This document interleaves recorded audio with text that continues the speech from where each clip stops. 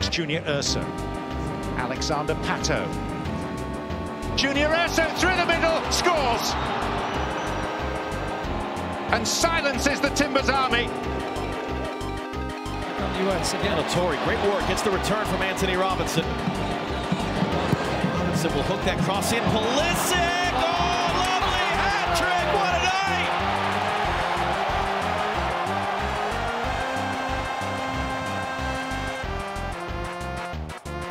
And welcome back to the Orlando Soccer Show, everyone. My name is Austin. David Kyle Foley is here. We're getting through the bulk of the intros without any muss or fuss because we got a lot to talk about today. 4 games happened this weekend. Orlando City, Orlando Pride, OCB started their season, and the U.S. men's national team played at Exploria. God, there was a lot of stuff going on. I am tired still. This is Tuesday. We're recording this, and I still haven't gotten over this past weekend. Kyle, you weren't at any of the games, but you watched the games. How are you feeling? I just learned that today was Tuesday, so that might tell you where I'm at mentally.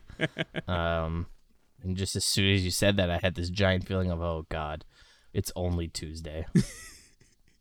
I mean, time is meaningless at this point in our lives. Everything is. Eat Arby's. Honestly. Dude, I could go for some Arby's right now to go along with my Hard Mountain Dew, the unofficial sponsor of the Orlando Soccer Show. It used to be White Claw, and now it is Hard Mountain Dew. That's the next Clawcast, by the way, is mixing in Hard Mountain Dew. Oh, 100% for the Clawcast finale. Oh, 100%. Got to get all the winners together and then mix in the Mountain Dews. It's all right. Got inside baseball. Let's get back to the soccer. Orlando City played in Portland 3 hours before the U.S. men's national team played, but that was Sunday. We're going to go chronologically here and talk about Orlando City B first. God, what a shock. We're going to talk about Orlando City B first? Well, guess what? Outside of the U.S. men's national team, they're the only team in Orlando that won this past weekend. So yeah, let's talk about the team that won. OCB announced their roster just a couple days ago, and they got a couple of loanees from the MLS side. So the debut of MLS Next Pro here in Orlando, well, Kissimmee specifically, went off to a interesting start. Let's put it this way. There were 2 red cards, 2 goals scored, and from what I heard from people on the internet side of things, they were having struggles trying to follow the ball. And let's talk a little bit about all of what happened. So first off, OCB played the Chicago Fire FC 2, which was also their first game in MLS Next Pro. In terms of the lineups, OCB went out with some expected names. Alex Freeman, Wilfredo Rivera, and Jack Lynn all being loaned down from the MLS side to play in this game. Outside of that, Brandon Hackenberg and Nick Taylor, who were draft picks, also played in the back line. Nick Taylor played as the left back, Hackenberg center back, Freeman right back, Wilfredo Rivera playing as the number 10, and Jack Lynn all the way up top. Outside of those guys, which were kind of knowns, less known players, so if you followed OCB in the past, you may know the names. Moises Tablante and Gonzalo Agostoni Chagas were the wingers for the game. Tablante, honestly, he was very impressive in his time with OCB in 2020, and I thought he had some good moments in this game for OCB, but, first game. A lot of missed opportunities for OCB. They probably could have been up 4-5-0 if they had finished some of their chances, and they could have been down 3-4-0 if Javier Otero had not come up big in goal. Outside of that, it was a second yellow card to Eric Ganera in the second half that brought OCB down to 10. Meanwhile, the second, it was a straight red card for Justin Reynolds in the second half for Chicago. Now, the funny thing about Reynolds is he played a total of 3 minutes in the game. He came in as a sub for an injury and then immediately got sent off with a studs-up challenge. So that was fun. Now, other names that you probably may not have heard about. I talked about Javier Otero, who's, by the way, 6'6" in goal, and he is Still very young. He's 19 years old and he's 6'6", so there's potential for him to grow, which is just kind of mind-boggling. David Bakuzo, who's one of the academy players, plays the other center back. And then in the midfield, there is one Diego Parea. Now you may be wondering, Parea, is he related to Oscar? Yeah, you bet he is. That's Oscar's son. Starting for OCB. Now somebody tweeted at me, we have another Harrison Heath situation. And I can confirm that Diego is probably better than Harrison Heath. He put a few steps wrong in the OCB game, but he didn't look overmatched. And he looks like a promising talent that can be kind of nurtured and worked on. He is 21 years old, so he's on the older side of some of the players in OCB. But, this is really his first opportunity playing pro, and he didn't look like he was out of his element. Well, and he's also playing for the B team. I mean, Yes. it's not like he's coming in and getting minutes on the MLS side. No, Like, no. I mean, Harrison. That That was the thing. Like Harrison Heath was playing for OCB too when Adrian was coach. Well, sure, but also was showing up for the top side. Yeah, very occasionally, yes. Right. I think it is different. I have no problem with a coach's son playing for the youth or the B teams or anything like that. I think that's pretty common most places. I mean, especially if the kid is going to live where their parents are, I think them joining the club, being a part of it if they play the sport is totally normal. Now, if they were getting like starting minutes, if he was getting starting minutes for Orlando City, then it'd be like, oh, okay, what's going on here? But who cares? He's playing for OCB. Whatever. Yeah, well, at least you're not Phil Neville. I could say that for a lot of reasons. Yeah. Although he does make more money than me, so, maybe I could be Phil Neville.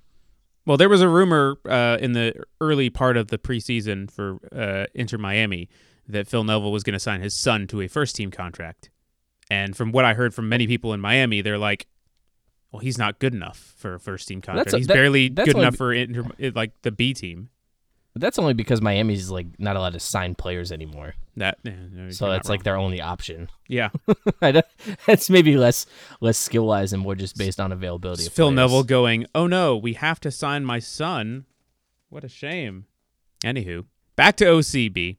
Jack Lynn scored the 2 goals for the Young Lions, both set up by Wilfredo Rivera, who, again, looked really decent in that number 10 role. There were moments where it looked really bad for OCB, and there were moments that looked really good for OCB. And for the first game, when I talked to Martin Perelman after the game, the head coach of OCB, he was basically saying the same thing. It's our first game. Some of these guys have never played a professional minute before.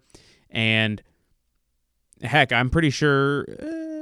I think every single player that was on the field did not play a professional minute before. Oh, no. Tablante has. Yeah, Tablante has. Wilfredo has. Alex hasn't. Hagenberg hasn't. Taylor hasn't. Otero hasn't. Agustoni Chagas, I don't think has. Yeah, okay, so just a couple. Still, point of the matter is, it was the first game, and they won. So that is progression. And one of the things that Martin told me is that, what was the analogy that he used? It was a really kind of unique analogy. He said that OCB was the belt that holds up the pants of the MLS team. And by that he meant they are an extension of the MLS side. They train the same way. They train the same tactically so that you can go from the MLS side to OCB and not have any adjustments in terms of where are you supposed to be in this situation or where are you supposed to be in when the players got the ball on this side. It's all the same. And I think that is important to have that kind of cohesion within the two teams so that you can go from one to the other. And, guys from OCB will be called up to the MLS side to train with them, not necessarily play with them, but train with them. So there's no big gap in terms of where do you have to be and where and when. So that is kind of a benefit to OCB as well. I just found the pants analogy kind of funny. It's very unique. Does that imply that if OCB is bad, then Orlando is getting pantsed? Ooh, Because I don't know if that's the analogy he wants to go with. No, but I don't know if say he's like really maybe I don't know if he's thinking that far ahead, Kyle. I think you're say like- you're getting ahead of it. I'd say like maybe they're the socks. You can go without socks, but you want a good pair of socks really completes the ensemble. So you want a good pair of socks. Yeah, but they don't hold up pants. Well, no, but I don't want a B team holding up my pants. All right. So OCB, like I said, the last thing I wanted to talk about them is the broadcasting situation. Now, later in the week, I'll have an article out on the Orlando Sentinel kind of going over all of the stuff that is with MLS Next Pro and their plans, but I'll give you a bit of a teaser. So I talked to the president of MLS Next Pro the other day. The president of MLS Next Pro is Charles Alchek, and he has been with the league since 2014. This was MLS regular, not MLS Next Pro. So he's been around since Orlando City's been around, basically. He came into the working for the league as soon as Orlando City got their expansion bid. So he's seen kind of the growth of Orlando City, and we kind of talked a little bit about that as well. But we also talked about this new league in MLS Next Pro. Now, here is something that really stood out to me in our conversation. First off is the broadcasting, and this is kind of how they're doing things. They will have select broadcasts that will have a full-on broadcasting crew with multiple camera angles and have replay, etc. But for the most part, most of these games will be controlled by a remote control camera that is programmed to follow the ball.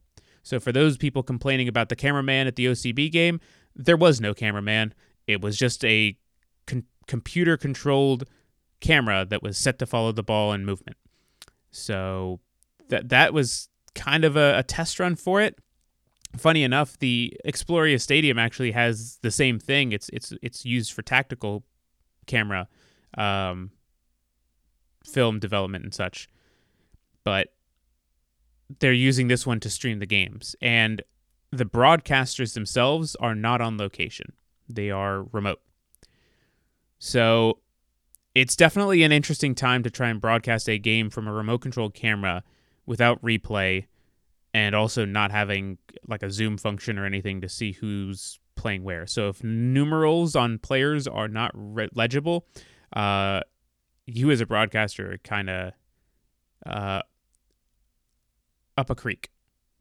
I think that's the nicest way of putting it. The other thing that was interesting when I was talking to Charles Alchek was the vision for MLS Next Pro. As of right now, every MLS team will have an MLS Next team. So right now there's 21 teams. There's going to be a couple more added on in 2023 when Atlanta, Austin, Charlotte, LA Galaxy 2, LAFC, Loudoun, Nashville, and New York Red Bulls join because they're currently playing in USL Championship right now. So when those teams move over, you'll have just about every team that is an MLS team have an MLS Next team. Now, you also have a Rochester team that is, of course, owned by Jamie Vardy. But MLS Next Pro has a vision to add more independent teams. And here's the number that I had to do in my head when he was telling me how many teams he wanted to have. And Kyle, I want your opinion on this. MLS Next Pro could have up to 50 teams over the next 5 to 10 years. Yeah, MLS Next Pro V2 Machina, whatever additional things they'll add to the name, being anything more than just a place for all of the B teams to play is really stupid. It again gets down to the crux of we are trying to Americanize a sport that's not like there is a clear system of having B teams that is done in so many other countries that play this sport, where all of the B teams play in their own little league, and it's perfect. It works out. It's a development league. It's for all you teams. It's great. They don't have the Premier League 2, which has all of the U23 sides for the Premier League teams. Guess what it doesn't have? Random independent teams getting thrown into it. Yeah. Guess what else it doesn't have? more teams than there are teams in the Premier League. It is set up to basically just exactly mimic the top league, just with their youth sides. And it blows my mind that here it's more about just how many teams can we add in and how much more money can we make, and less about the actual development prospects of it. Well, so I think let me stop you right there real quick. So the one thing is he didn't say about money. Of course he's not going to say that. No. Of course he's not going to say that. Here's what he did say. He said that he wanted MLS Next Pro to be a way for under-recognized soccer markets to have teams. One of the things is he hopes that some of the teams that have B teams, like the MLS teams, to not necessarily put those teams in the same market.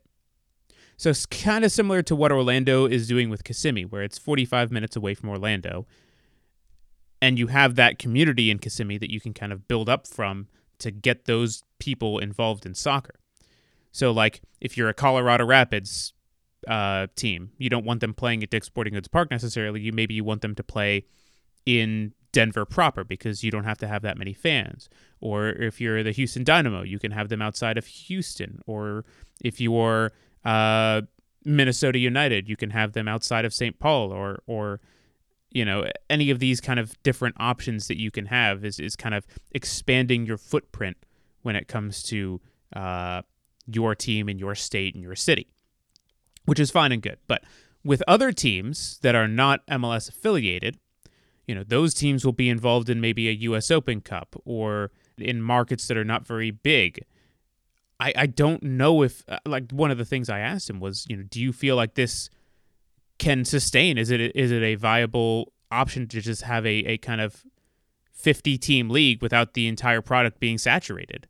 And I can't remember his exact response to that, and I'll have to go back to the audio to listen to it. But his exact response doesn't even matter because he's gonna bullshit some sort of course we can make it work. Of course it's not going to saturate the market. It's going to be better for everybody, and that's garbage.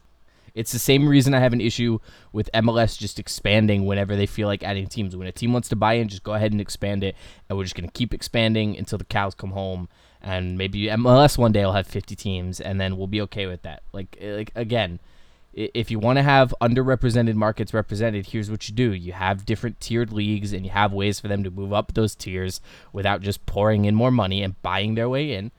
And you just do it from a sporting perspective. I wonder if there's a model that any other country has ever done that we could possibly maybe learn from or borrow from, except, maybe like every other country that plays the sport. It's literally just show up with money, buy a club, start a club wherever you want, put in the money to it, and if you've got enough money, then we'll welcome you into the club, and what we'll do is we'll have one top league, and then we'll have like all these different lower leagues constantly popping up, and you're never going to remember which one is which or which one matters, or because there are B teams playing in whatever USL is called now. I know they changed USL their name every couple Championship years and then USL League One. So MLS Next Pro is third division of US soccer, by the way. Sure. I believe you. I'm just letting you know. How in the world am I supposed to know that? As if I'm like, well, the league is like new. A casual person. The league is new this year, so right. it's but not expected. And that's what frustrates me though is it shouldn't be a third division league. It should purely just be a youth/development league for the top league. If that's what they're calling it MLS Next Pro. They're not calling it, like, they're giving it a very clear, oh yeah, this is the sub league to MLS. Mm-hmm. But then they're not treating it that way structurally. Here's the thing, and this is something I brought up with Charles. MLS used to have a reserve league that existed from 2005 to 2014. Now, they had, a number of teams that played in it. They didn't have every team from MLS that played in it. In fact, as the years went on, less teams participated in it. They just kind of affiliated with USL teams instead. It was less structured. And Charles was saying that he didn't want this to just be another MLS reserve league because of how that was then compared to how he wants it to be now, or how they want it to be in MLS. But again, we can talk more about that later. I'll have the article up on Friday, I believe, at the Orlando Sentinel with kind of more of my conversation with him. So if you want to go check that out on Friday, feel free to do so. We can talk about it when the article comes out next week and when I've, combed through the audio and kind of picked out the nitty-gritty stuff. So that is something we can kind of look into in the future. But for now, we've got so much more to talk about, and we spent 20 minutes on OCB. So, in the chronological order, we've talked about OCB winning. Now we got to talk about the Pride. Yeah, preseason. It's preseason. just Their star player went down hurt. They lost. Yeah, the biggest storyline from the game is that Marta's hurt and is going to miss some time.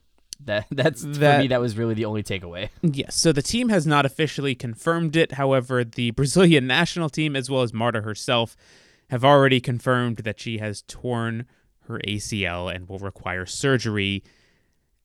And considering that not only is Marta one of the best players of all time, but also the team's captain, their workhorse both offensively and defensively, this is a massive blow to the Pride on every aspect to not have, again, one of the best players to ever play the game on the field with them.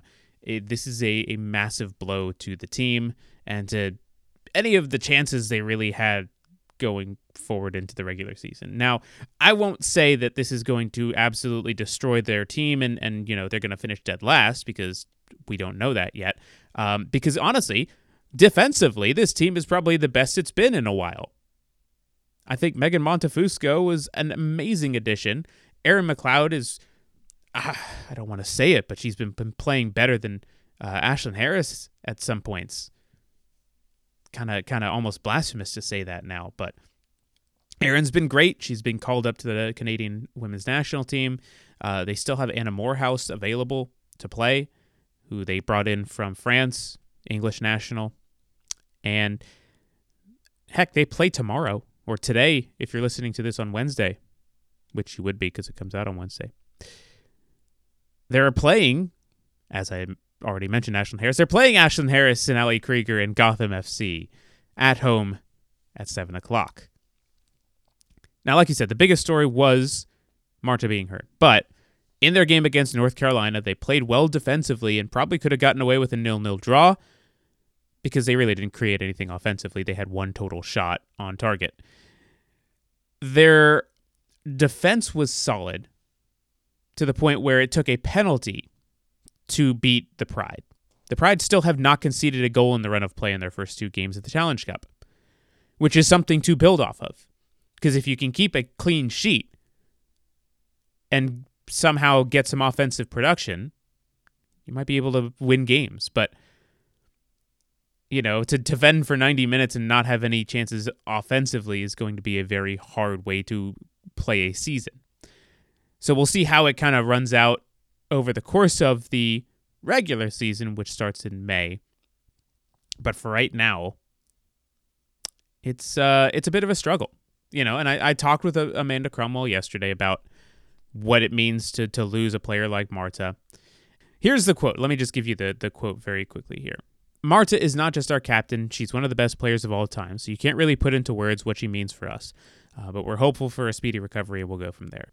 Not too much in terms of substance, because, again, the team hasn't officially confirmed that Marta has torn her ACL. However, everybody under the sun, including Marta herself, has said that. But when you're looking at this team in Gotham, they're doing not much better. They have scored a goal, which is more than the Pride have, but it's third versus fourth in the Challenge Cup East Division standings right now. Gotham is a whole one goal ahead of them because they both have the same amount of points. I really don't know how this game on Wednesday will go. I don't think that Orlando has enough offensively, and I don't think that Gotham has enough defensively. So it's really a battle of like an immovable object versus a what's the phrase again, Kyle? What we're looking at here is a movable object versus a stoppable force. That's a better way of or putting an it. Immovable object versus an unstoppable force is the normal one, but it's movable versus stoppable. They're both so good, and in this they are. It'll be interesting. But again, preseason. Yep, and I talked to Sydney LaRue yesterday because she was talking about the chance creation and everything, and she said that they need to improve. And, she said they're still getting used to each other. They're still trying to figure things out. Some of the little things are still coming together. But she feels they're in a really good spot and that the Challenge Cup is a place where, and the actual quote that she said was, we want to win, and that's what we're going for, but also for people to show themselves and show what they have to offer to our team. I think that's a really good time for everybody to compete, and that's what we want to do. But again, saying preseason without saying preseason. Yeah, it's preseason. We talked a little before the show. The only reason they won't call it preseason is because they want people to tune in, which is fine. I get it. Like it's why they do this with men's sites too, where they'll have the big European teams come over here and they'll call it the International Champions Cup or whatever and expect people to care, and they don't because it's preseason. Whatever. Like I think more people should watch Pride. I think people should be more engaged. I can understand not wanting to, bend your schedule around to watch a preseason game. I've not watched all. I watched the first game. I wasn't able to watch the second one, other than catching a couple of clips and highlights and seeing some live tweets about it because it was preseason. I had stuff going on, but once the regular season comes in, it's more likely that hey, the game's on. I'm gonna sit down and dedicate my time to this. But I don't know. I understand why they built it the way they do. I don't have a problem with it. Again, it's somewhat meaningful soccer, and it gets teams a meaningful preseason rather than just kind of playing college teams. It gives them a chance to kind of tinker with things, get through those first 4 games where they basically are going to be preseason games if they started the season a month ago. The first 4 games are going to be rough anyways. So when you start the regular season, teams should be in better form and should kind of have themselves figured out to the point where the product on the field will be better. I think that's the end-all goal for this Challenge Cup. But yeah, so the Pride play Wednesday, but they also play this weekend against Washington again. So not only... The nice thing is they play home, away, home, away. So this is their home game. And then next is their away game. I think it's, what is it, Saturday or Sunday? It's a Sunday game. So City plays Saturday, Pride plays Sunday at 4 o'clock kickoff on April 3rd. And that's at Washington. Watch it on Paramount Plus, or if you're international, on Twitch. Outside of that, what else is there Pride related? Darian Jenkins, who started the last couple games, she was off to the side. Carrie Lawrence was training normally, from what I could see. She had to come out at halftime. There were 2 other players after training that kind of stuck around for a bit and did some extra work with Seb Hines defensively. But outside of that, there's really no big, massive Orlando Pride news other than Marta being injured. So I think with that, we can move on to Sunday. And we'll continue the chronological order and talk about Orlando City, Portland, which could have been really good until Andres Parea conceded a penalty. I'm pissed now. I think that was the general fan base of Orlando City when they saw the penalty being called, because if you go back and look at the video, now Andres Parea hasn't played in 2 weeks because he was out with injury, so he's come back in and he's kind of a little bit rusty. But when you see the play, there's 3 Orlando players around Paredes, and Andres just kind of stabs in.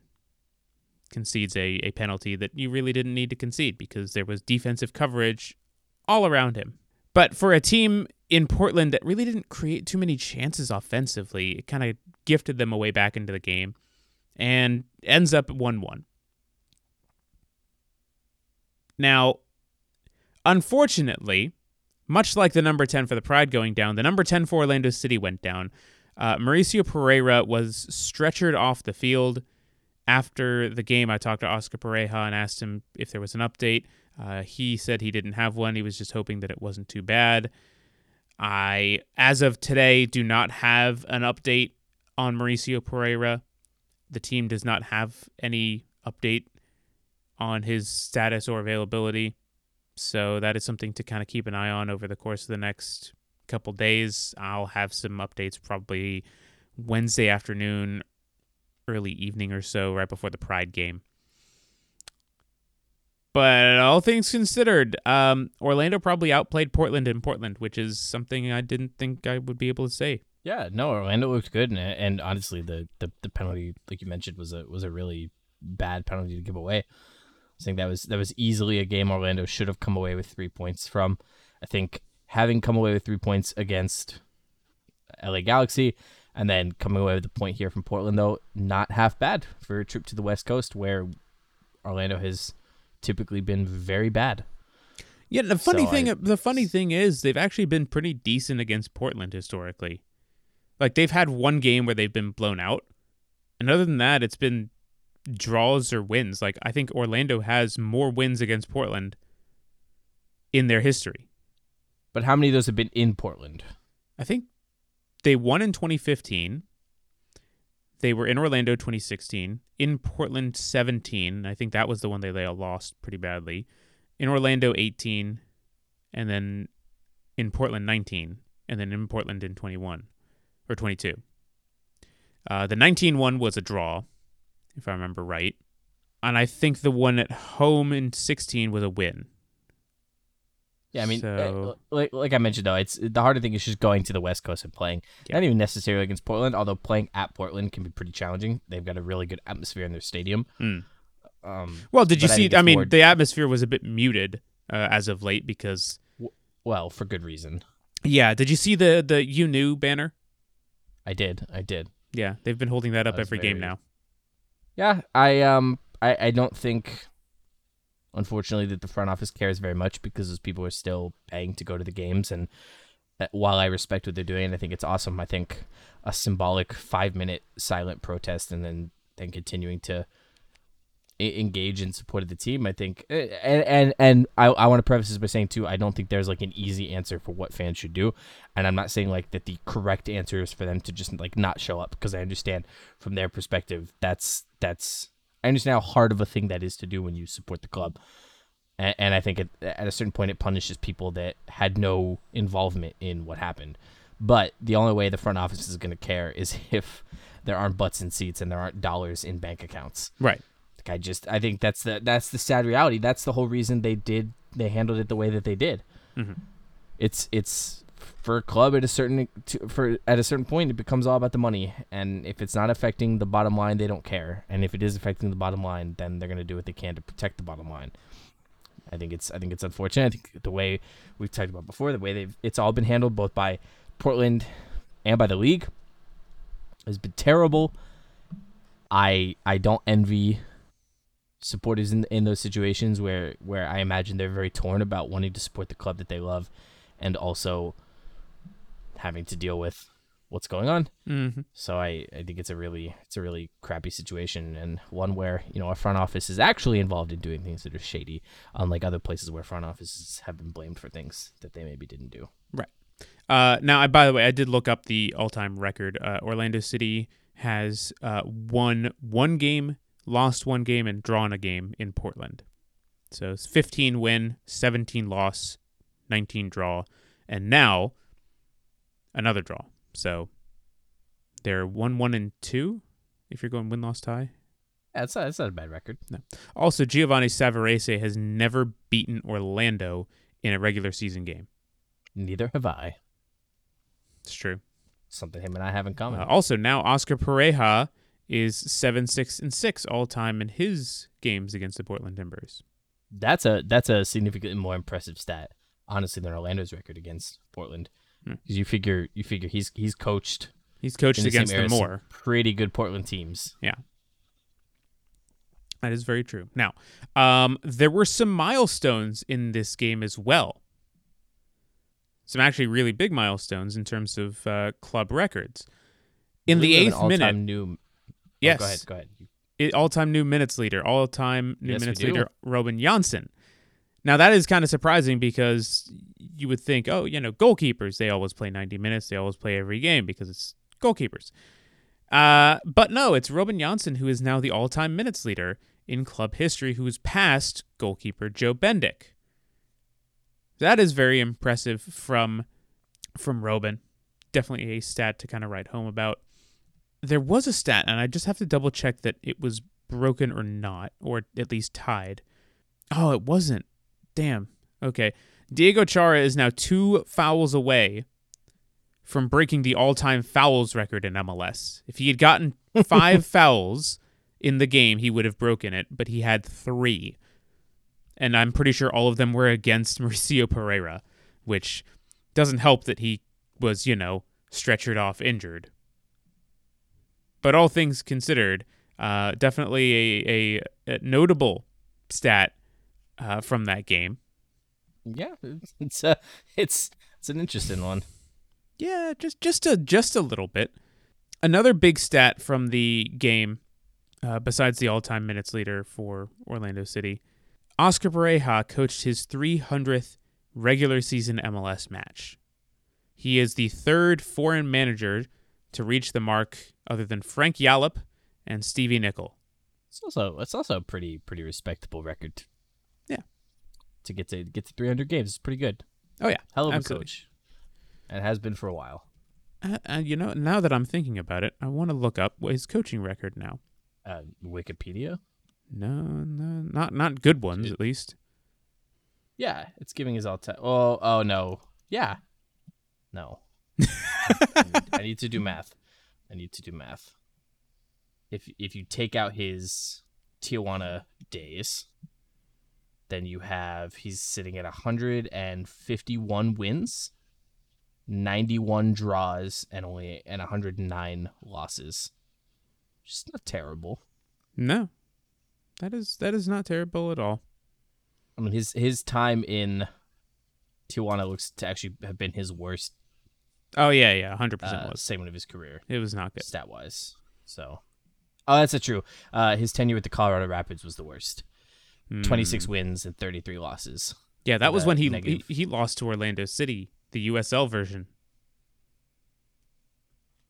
That was a US Open Cup match in Orlando. I remember that one. That was interesting. Who would have thought Oscar Pareja would have been the manager at that point in time? Playing the long game. Losing to Orlando so he could one day come to Orlando. That was a decade in the making almost.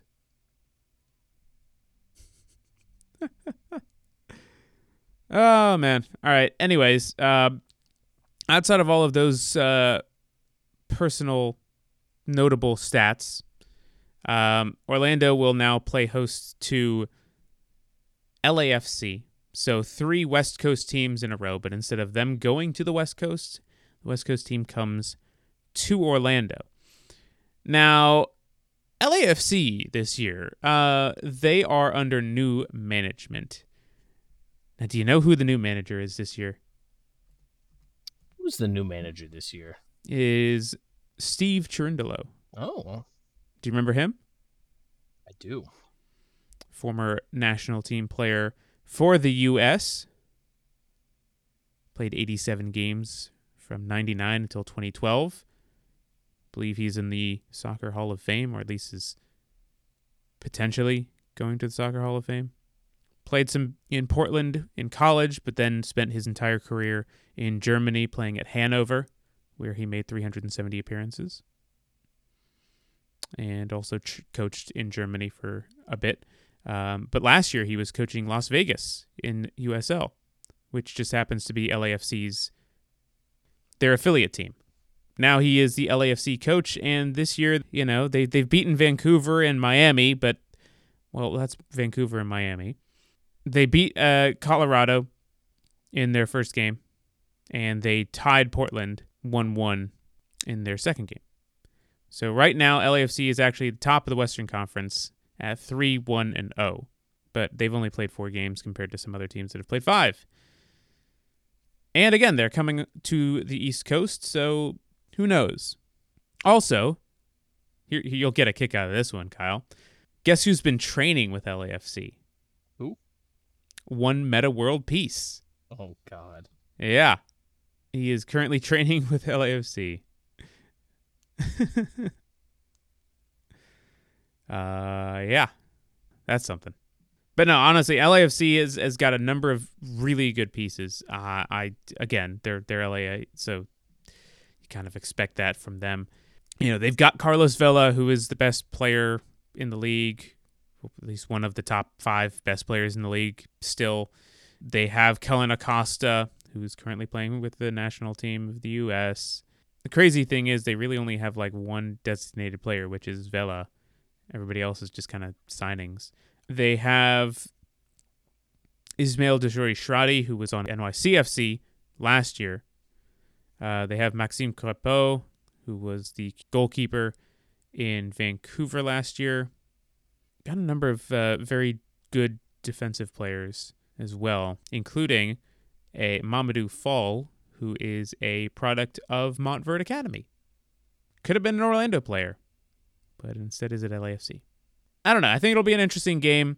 By that point, all of the players that are playing in the year respective national teams will be back.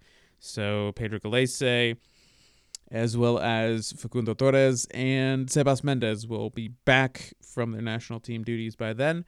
Torres actually might get some playing time for Uruguay now that they have qualified for the World Cup. They might run out some of their younger players and kind of get them some experience. And I think for Peru, they need to win their next game in order to make the playoff. And I'm pretty sure Ecuador actually, I think they've qualified, if I'm not mistaken. Yeah, they've qualified for the World Cup. So congrats to Sebas and Facundo. And, Peru, they get to play Paraguay, who are not going to make the World Cup, but could play spoiler, depending on how that result goes out. So that's another, if Peru makes it, that's another potential for Pedro to be out for another game to go to that playoff. Okay. God, I think we've run all of that down. Let us talk about the final thing that happened this weekend, and that is the U.S. men's national team game in Orlando. Boy, that was fun. Yeah, it was. Not only did the U.S. men's national team win, but they won by 4 goals, which they did in 2017. They won 4-0 that time, 5-1 this time. Christian Pulisic scored a hat trick, which is his first ever national team hat trick. And he has now scored, I think, 4 goals in Orlando in his career, which might be more than any other stadium? ? Worth looking into. Either way, very entertaining game, very dominant game, and it was fun night overall. You know, when you win by 4 goals, it's great. The one issue that they had at the end of the game, though, is they went over to the wall, gave them, claps and thanks for coming kind of thing, and then they pulled out a banner that said qualified. Qatar 2022. Yeah, that's a dangerous game. Yeah, so here's the thing. They haven't qualified. It would take a lot for them to not qualify, but flashback to 2017 when they said all we have to do is win versus Trinidad, and then they lost versus Trinidad and didn't make it. And this time around, they said, all we have to do is not lose to Costa Rica by 5 goals. I'm not saying it'll happen, but God, it just don't tempt fate like that, guys. You've already done it before. Don't do it again. What do you think of the game, Kyle? I thought it was fun. It was good to watch. It was what I expected from Orlando. I mean, from the U.S. men's national team. It's also Orlando. What you expect. Yeah, it's what you expected from Orlando too. They showed up and showed out. Yeah. Oh yeah. Yeah. No, I definitely expected the atmosphere. I expected the big win. The tempting fate with the qualified banner is risky business, my friend. But the chances of Orlando. It's not as difficult as it was with the last World Cup, where it was you have to go in and win this game. This is just go in and don't lose by 6, which would be, I think, not qualifying for this World Cup would be significantly more embarrassing than the last, because if you somehow manage to lose by 6 in Costa Rica, I think at that point, especially with the new generation of players finally actually doing something, it's like, okay, maybe we're not that good.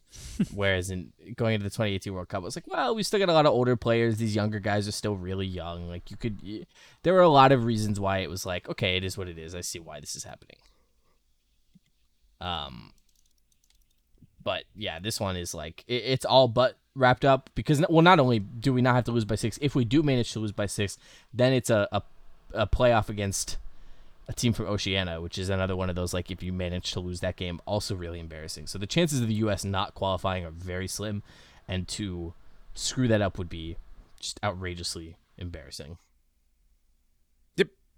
That I think that would be more embarrassing than losing to Trinidad, because it's literally, if you went ahead and just said, you know what, we're not going to play the game, then they would forfeit, and it would be a 3-0 loss, which, and it wouldn't still be qualify. enough for Costa Rica to get above Mexico, I don't think. No. It's which I guess honestly, maybe you want to let Costa Rica score like 5 goals to try to keep Mexico in 4th. Like, maybe you want to come to an agreement where we're just, because I think Costa Rica probably would also want to score over Mexico. That's dangerous, because then if you're coming to an agreement, then that's match fixing. It's just a wink, wink, nudge. Nobody's saying anything. You're saying it without saying it, sounds like. Because of the implication. The implication. All right. Well, here's the other thing with the U.S. men's national team and Costa Rica, specifically Costa Rica. They have a number of players on yellow card suspension watch. 7, last I checked. Yeah, but it doesn't matter going into the last game. Here's the thing. If Costa Rica, it certainly seems like it, is going to be playing in the playoff, exactly, and those players get yellow cards in that game, they're out for the playoff game, because those carry over. So, there's a rumor going around that they may just rest those players, which are, 7 starters. Again, certainly looks like the U.S. men's national team can qualify for the World Cup on Wednesday, being tonight, but don't want to go tempting fate here. So, point of the matter is, Orlando showed out for this game. A complete sellout, despite the original attendance number being 3,000 less than what it should have been. It was 25,22, so 25,022 people total. They had to take a couple hundred seats to give them to media that were traveling. Also, for once, I feel like they didn't lie about attendance numbers. The place actually looked packed. Oh, yeah.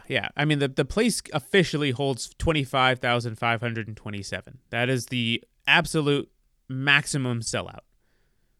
Like, we've talked before about my frustration with announced numbers, where they're definitely announcing numbers way higher than what actually shows up, which I understand all that goes behind that. So I need like an explainer on like Twitter where somebody explains how it all works. But I think this was one where I looked at it and went, like, before I saw the numbers, before I think I saw you tweet them out, before I had seen that, I was like, oh, this is a sellout. Like, this is a huge, and this is an atmosphere that rivals some of the more historically associated venues with the national team. So Orlando, good place for some international soccer. I don't know if maybe there's like a cup that they play with all the teams from around the globe, like the Globe Cup. No, I don't. Maybe like the World Cup, I think, would be a good name. Maybe, maybe Orlando, good place to hold some games. Funny you mentioned that, Kyle, because that bid for the 2026 World Cup to be played in Orlando, or at least games played in Orlando, is coming up very soon. The FIFA delegations and such will be making their final decisions sometime over the next 3 to 4 months. And Orlando's on the short list. There is no way they don't pick the city that is 20 minutes away from Disney World to host World Cup games. So this is the conversation I was having on Spectrum News 13 last night with those guys over there. Yes and no. Yes, because they already have the infrastructure as far as tourism goes to house thousands upon thousands of people to come into Orlando. The airport's ready. The hotels are ready. They have all that infrastructure. The biggest thing they don't have is good public transportation to get people to the games. You have the train, but can it carry 70,000 people by train into the games? You know, most of the time, in order to get to Camping World Stadium, you're going to have to drive there and park there. And for a game that is 70,000 people and for as many people that are going to be coming there, that's a lot. You know, they've had that many people before. 60-something thousand showed up for the 2015 game for Orlando City. But again, for people that are flying into town and having to rent cars or something, that's a lot of strain on traffic and such. You know, there's public transportation in Miami. There's public transportation with Marta in Atlanta. You have these different options of how to get to the games versus Orlando, where everything you have to drive to. So that's one knock against Orlando. I would say 4 years is enough time for us to implement something better than Marta in Atlanta, which is god-awful. So the bar for us to clear is very low. I believe that we can do it. Also, have you seen how many people downtown operate those little, like, the carts on bikes? I think that's enough transportation. I think we can get people around. Plenty of hotels for people to stay on Orange Blossom Trail. It's a fantastic place to stay. Here's the other thing that I wanted to bring up. Atlanta and Miami are host city candidates as well. Now, those are arguably nicer venues than the Camping World Stadium, which is still pretty bare bones.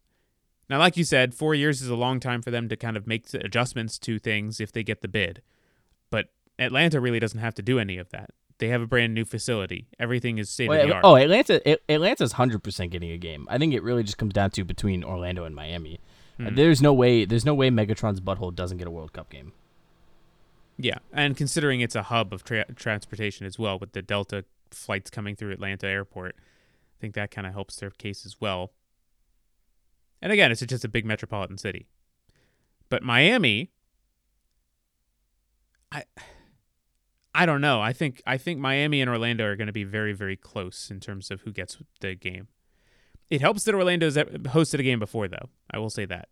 I think that they've proven it. You know, it was 1994, so God, almost 30 years ago.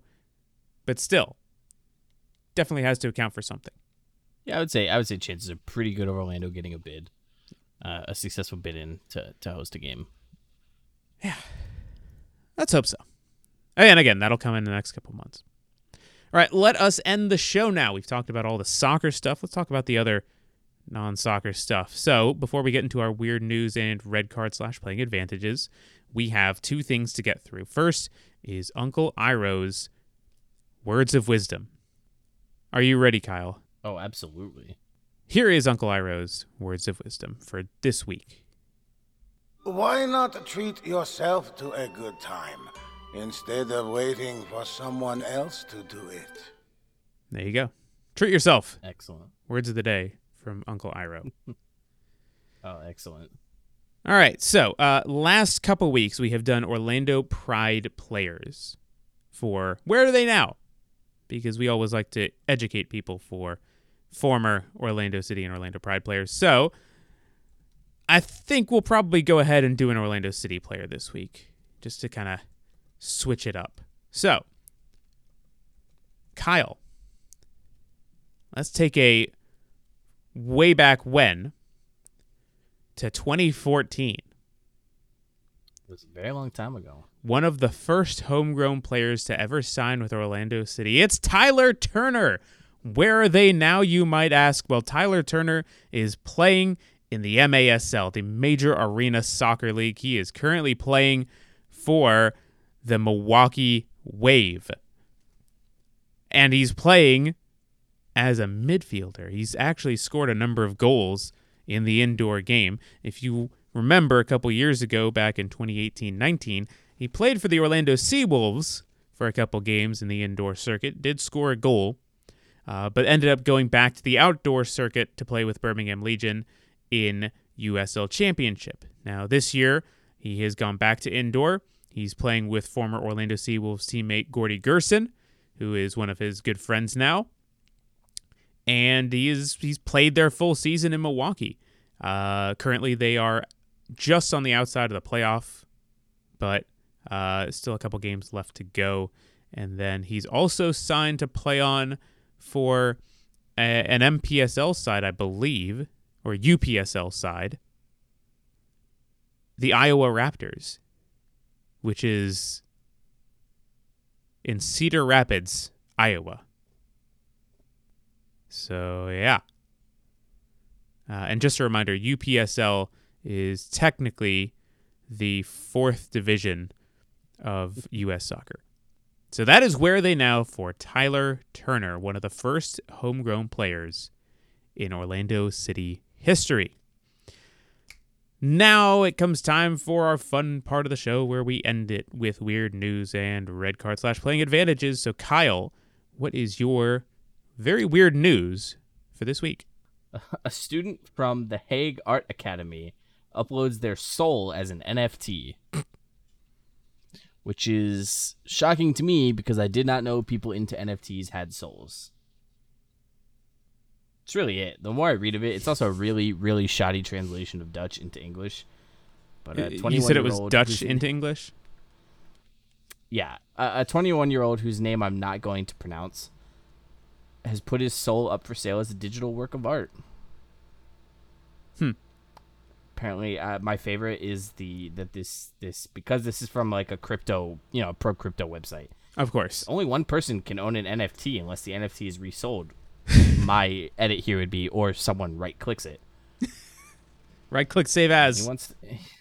Right now, his soul is worth 0.1 Ethereum, and an Ethereum is worth 2,736. So I'm gonna do some quick math here. And his soul is worth $27. That's basically an Uber Eats order from Wawa. Wow, it's pretty sad for your soul. Or a gallon of gas. That's pretty much right.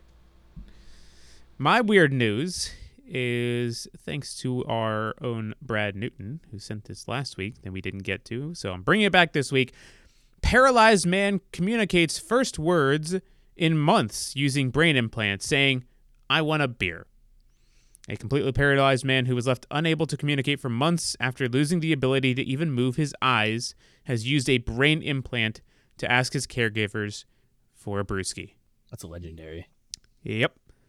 It's a man He also asked to listen to the band Tool very loudly, requested a head massage from his mother, and ordered a curry, all through the power of thought. Since 2019, he has been in a locked-in state as a result of ALS.